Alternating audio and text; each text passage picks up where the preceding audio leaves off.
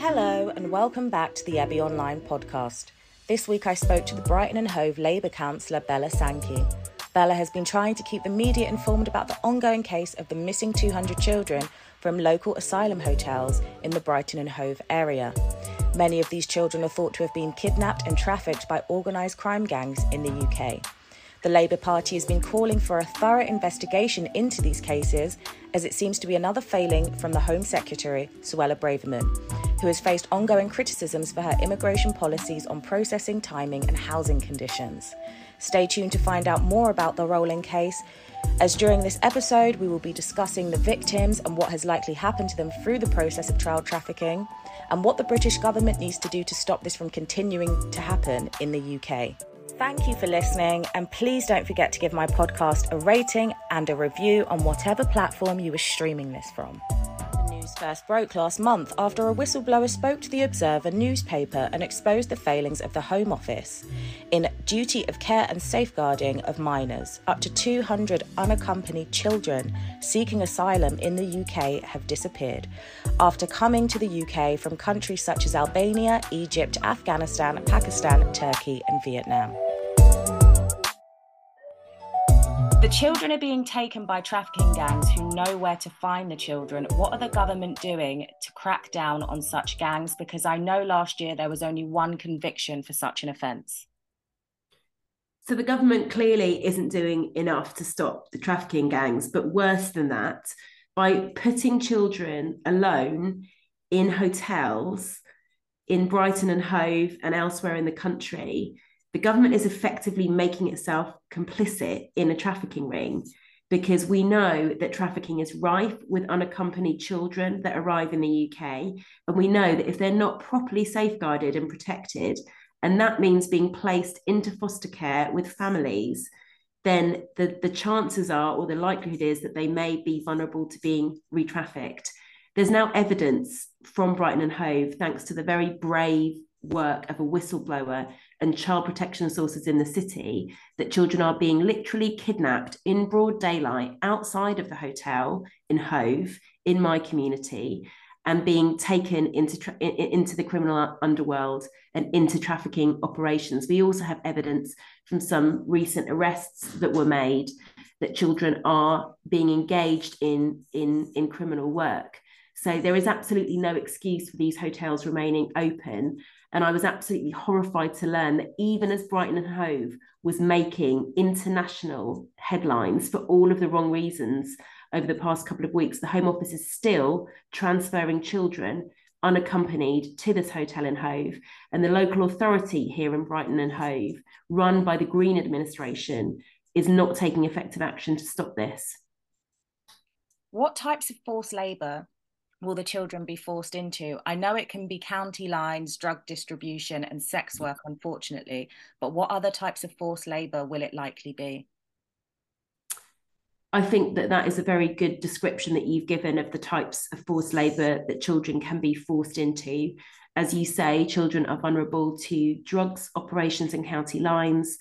They're also vulnerable to be exploited by sex traffickers as well. Some of the most unspeakable things are done to children by these trafficking gangs, and that's why it is genuinely shocking and almost unbelievable that the Home Office and the Green administration here in Brighton and Hove is allowing this to happen.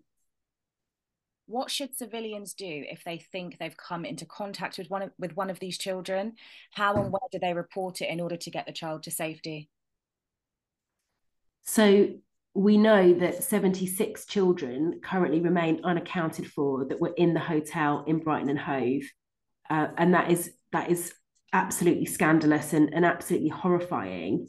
We're talking about 2 or 3 classrooms of children that are still missing from this city. It's absolutely essential that those children are found, and it's all of our business to make sure that those children are found. So if somebody thinks that they have relevant information, I would urge them to go to their local police force as soon as possible, and also to contact Sussex Police and to work with the police to help locate to help locate those children. If these children were British, would the system be treating them differently? What's your opinion on that take? Absolutely. And that's one of the most horrifying things about what is being done by both institutions here, the Home Office and the Green administration here in Brighton and Hove, because local authorities are under a statutory obligation to look after children that are in their area.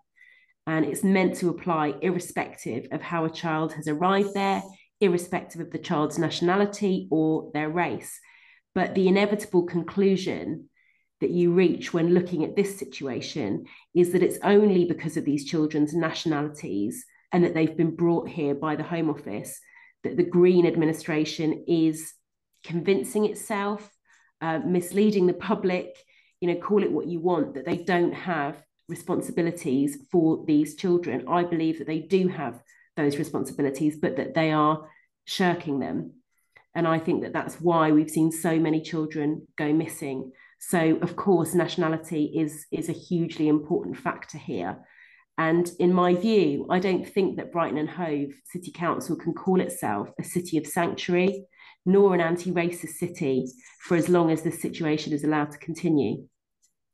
Many Britons have been expressing the viewpoint that the authorities in charge do not care. How do you feel about that take? I think there's no other conclusion that can be reasonably arrived at. I have shadowed the work of the Home Office for most of my career. And I can say, hand on heart, that I have never been more shocked by a situation being allowed to be created and then being allowed to persist as I am with this situation right here. We're talking about children. We're talking, in my experience, about children who have suffered some of the worst traumas that you can possibly imagine. Refugee children arriving in the UK will sometimes have experienced the most awful things, including seeing their parents being killed, and other such absolute horrors. So the idea that we are abandoning these children to the wolves, knowing full well that children like this will be targeted by criminal gangsters, is absolutely shocking. And I don't see any other explanation than that these children are not cared for at all by both the Home Office and by the Green administration here in Brighton and Hove. What warning/safeguarding protocols need to be put into place to stop this from continuing? So the legislation that exists, in my view, is pretty clear. And that legislation says that if a child is in your local authority area, you as a council have responsibility for them if they don't have parents and they don't have their welfare being protected. And these children clearly fall into that category. We also have a system which is called the National Transfer Scheme, which is a statutory system that Parliament endorsed, all about ensuring that when children arrive at one of our ports in the UK that need protection, when refugee children arrive, that there is a system which allows local authorities across the country to share taking those children into care placements. Now, that legislation is all on the statute book. My concern is that I think that legislation is not being adhered to, both by the Home Secretary, who is transferring children into Brighton and Hove's area and elsewhere in the country, in my view, completely outside of the law and the safeguarding rules that do exist. And I think it's also not being complied with by the Green administration, who are not looking after those children sufficiently well. How can Suella Braverman improve the process for those seeking refuge in the UK? Because I know that she said some really ghastly things over the past couple of months, and she's been reinstated, which I'm shocked by after, she's broken rules in Parliament. How can we improve the process? Sadly, I think the only conclusion you can draw looking at somebody like Suella Braverman is that she has no interest in improving the process. She is a Home Secretary that has a very populist agenda.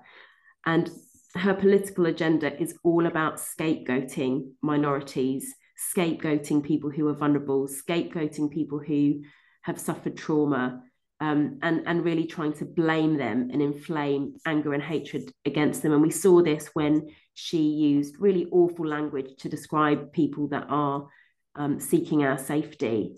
And we saw this again when she refused to apologise about that and refused to really listen to a Holocaust survivor that was really taking her to account for this. So there's loads of things that could be done to improve our asylum system. There needs to be more staff processing cases. There needs to be changes to how that processing works.